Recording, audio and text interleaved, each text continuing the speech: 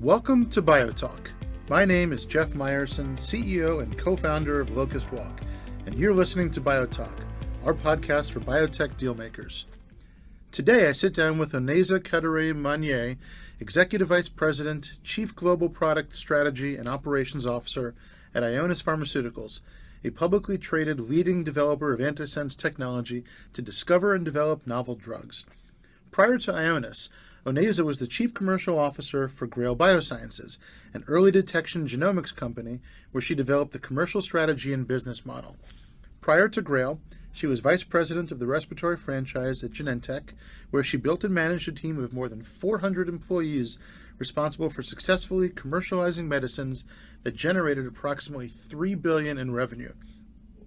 Onaiza has held multiple senior management positions overseeing corporate strategy, alliances, and marketing and sales for numerous disease areas for Genentech, Pfizer, and Amylin Pharmaceuticals. She has an MBA from the University of Chicago and a bachelor's degree in economics from Queens College. Welcome to Biotalk, Onaiza. Let's dive in. So, Onaiza, question for you. How did you find yourself in the biotech industry? What brought you here?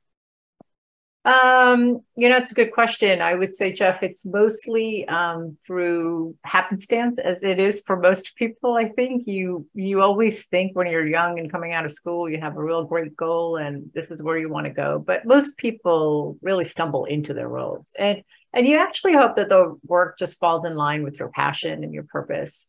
So I started off my career in consulting and fell into project and life sciences by chance.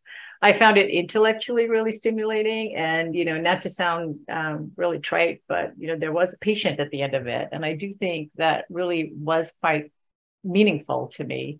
And I was working on other areas too in the industry, but honestly, like insurance just didn't really cut it. I mean, I was thinking about how to manage risk and how do you do best risk manage for people, which could be exciting to others, but certainly was not for me.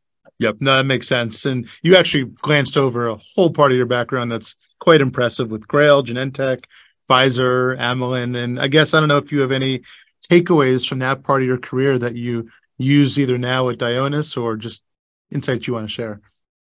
Yeah, I would say all of them are really just different growth and learning opportunities. I mean, Pfizer is just a really big global company who taught me that healthcare at the end of the day is really local. And that as much as our products are global and you try to centralize everything out of New York headquarters, you have to adapt really your customer strategy to the local healthcare markets. And even in the United States, the markets adopt very locally. So I think, if I think about kind of the learning there is just spend some time outside of your own environment. I had the opportunity to spend some time in France and really learn how different that market operates, and everything that you're sitting off in, your headquarters office is just not that relevant when you get down to the local level. So each business becomes really very different. Amylin, with smaller company, was my first time going from a large Pfizer to a smaller Amylin. And there, I think, it's really how do you operate and pivot when your company strategy is no longer your company strategy, it's devolving, right? Amylin we went through some really tough times. We had a CRL from the FDA twice on our late stage product. We had one mid-stage data failure. We had a relationship with an alliance partner, a large strategic that created another competitive alliance. So there were many headwinds that we faced. And, not to say we've got an activist on our board. So how do you actually go through those rough patches and really kind of think about leadership and strategy through those particular ones? And we came out of it in a really great way. We had a nice exit. We sold to BMS and AZ at the end of the day, but it was a turbulent journey. But those are the ones where you learn the most from. Oh, of course. So you were custom built then for this current role. So maybe you could share your journey as to what brought you to Ionis and kind of what are your thoughts on the future? Yeah. So Ionis, so I always come to things that require a bit of a challenge, I would say, and an opportunity at the end of it if you can work through it. And what I really loved about Ionis was just the people. When I came in and I talked to Brad and our CSO and Frank Bennett and Eric Swayze and Richard Geary, our head of development. These are just great people I could see collaborating with. And they jointly had a vision that was very different than the founding company CEO, to really think about how Ionis was going to become a fully integrated bio company, where everything that was coming out of this technology that they had spent 30 years in mining and perfecting and learning from was just kind of at its prime. But many of the early stage assets were actually already out licensed to other pharma companies. And so the vision was like, we'd really love to keep our own discoveries in-house, bring them directly to patients, keep more of our value, right? That's always a big part of it as well. And although we got some really great funding in the early years from deals like with Biogen, and I'm sure the company would not be as far along if we hadn't done those deals, this was going to be a different era and a different time. So that was really the most exciting part of joining it. Great platform coming into its prime and great people. Well, you as a commercial executive obviously fits with that new vision, but imagine it's not easy to turn a ship that was so R&D and out-license focused to then becoming a commercialize your own products company. What were some of the challenges that you mentioned that you had to overcome, and how has that evolved over time? Yeah, I mean, I think we're going through the journey, right, in a really big way. I think what I said I really holds true today. I'm in my fourth year here. Is just the people really want to do this. So the commitment is really strong, and I don't think anybody's wavering from the commitment, regardless of what kind of headwinds you may face, right? So that's like just foundational. And I think that's been probably the most encouraging part of where we're headed. We know we're going to get there. I think the areas that one needs to maybe think about as you're going into this is the amount. Whenever you say, I want to take my products commercial, it's not just about building a commercial organization and bolting it on. It really requires for you to go upstream quite a bit.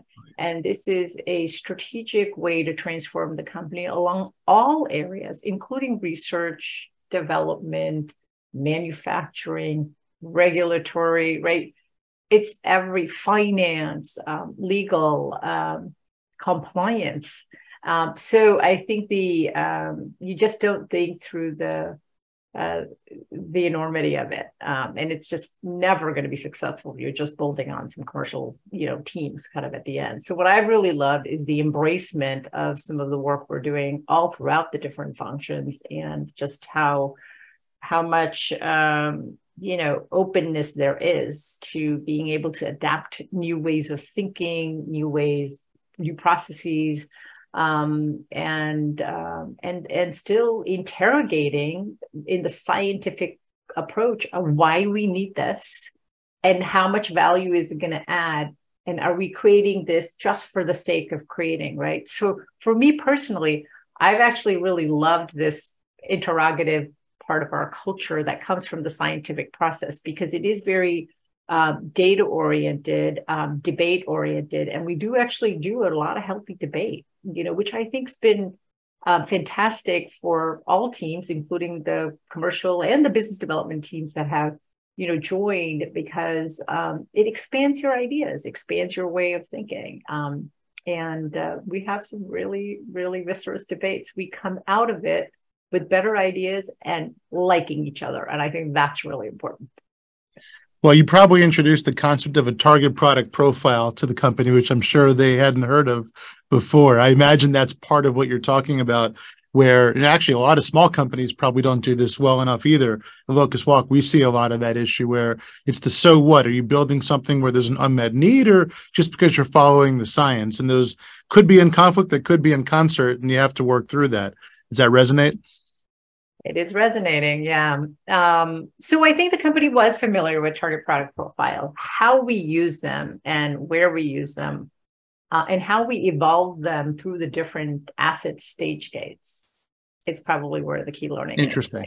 So how do you use it in early research when you're really thinking about, a novel target, I'm talking about target engagement. I'm really trying to understand the proof of biology, you know, and am I going to be able, what value are you going to add at that stage of a TPP? And then how does that actually, and it does, there is value. And how do you actually take that at the highest level and get more granular over time when you're making your, PIV go decision when you're going to a phase 3, right? What does that look like differently? How do you adjust risk in a platform technology?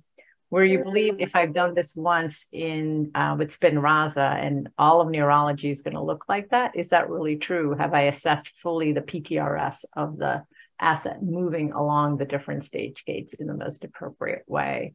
And then, we have the embarrassment of riches problem where we have we can apply this technology to a lot of different places, a lot of different targets. And how do we actually really pick the ones that are going to create the most value for the company, for us, versus where they may be better suited for a partner to bring forward.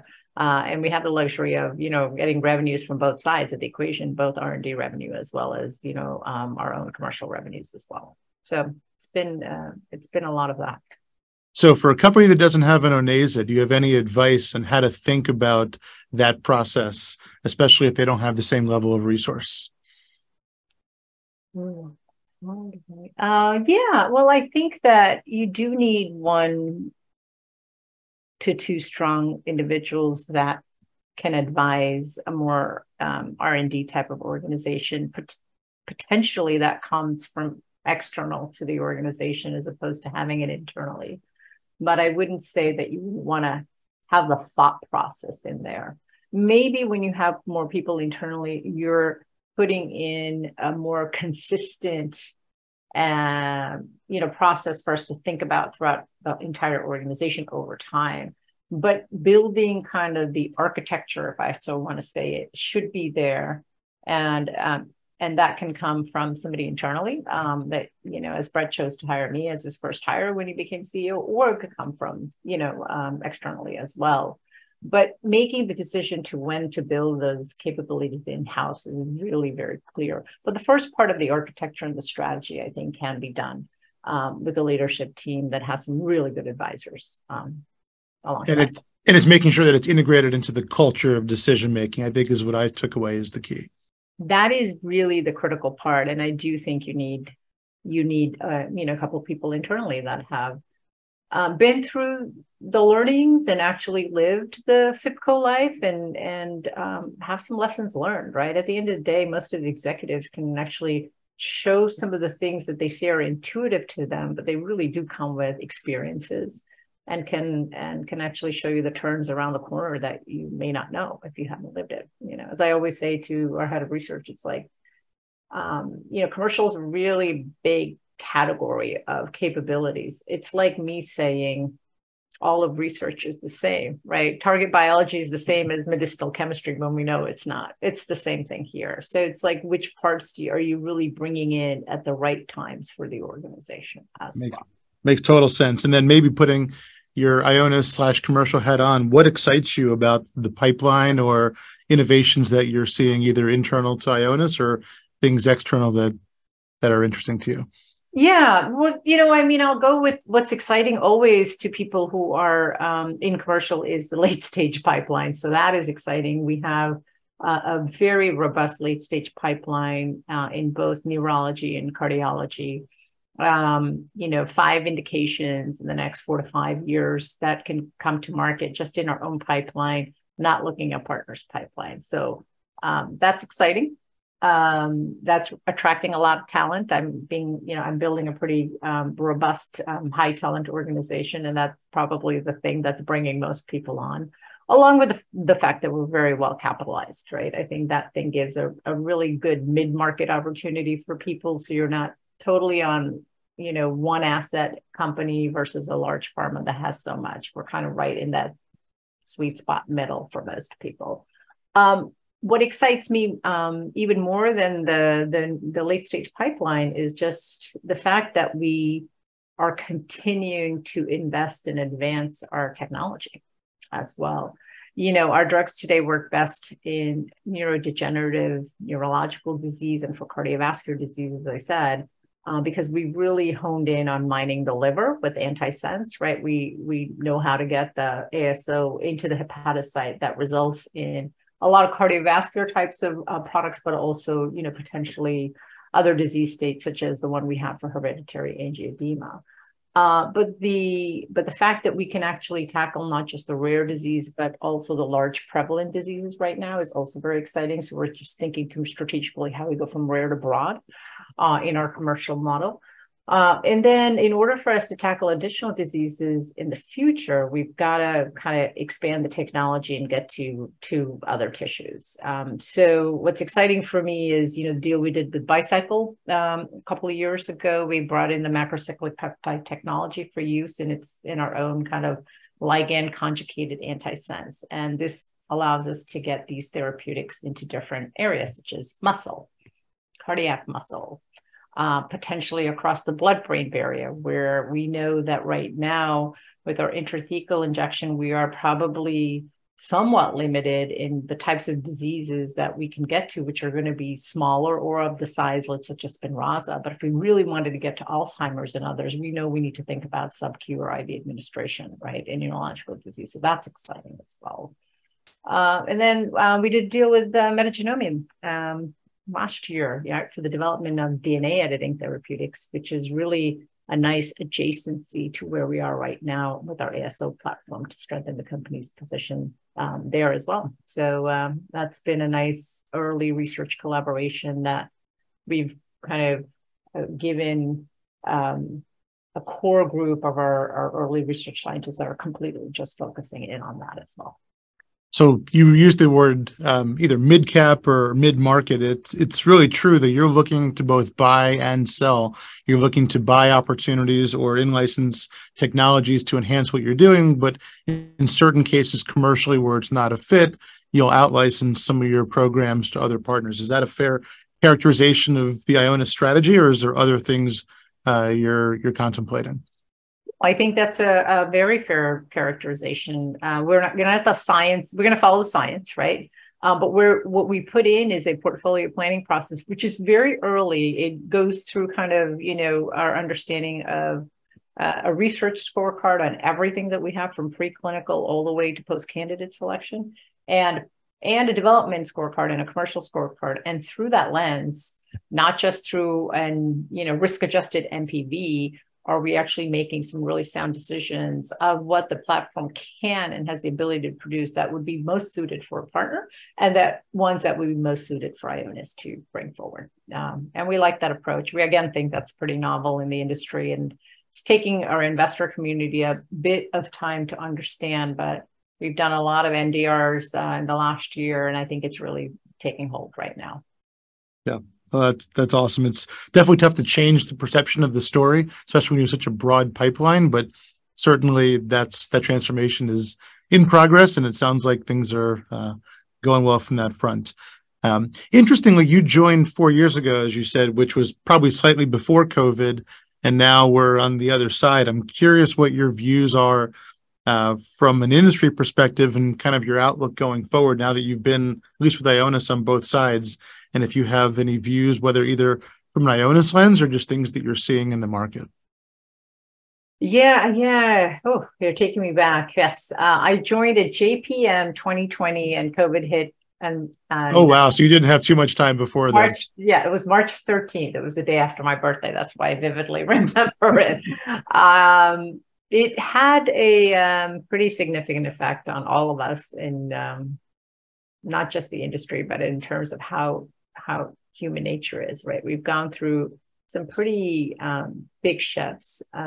For us, particularly at Ionis, we did an acquisition during that time. I had the majority of the people reporting into my organization, and doing an acquisition during COVID is not for the faint-hearted, in the sense that much of human connectivity is built through just live interactions.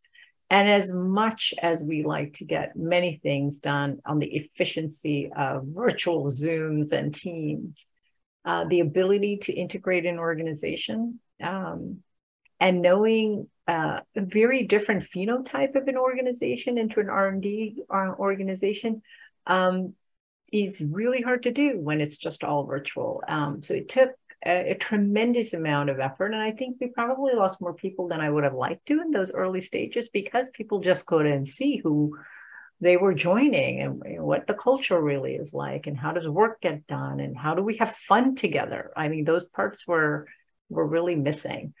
So I was really happy to get back to some live interactions even throughout that period. You know, we outdoor meetings and lots of different approaches. So that was that, I think that was probably one of the more challenging parts. Sure, we had some challenges on the business side in terms of clinical trial recruitment, but not that much. I don't think it really impacted the business. It was really about the people, the culture, and how we get work done together when we are growing and integrating at the same time.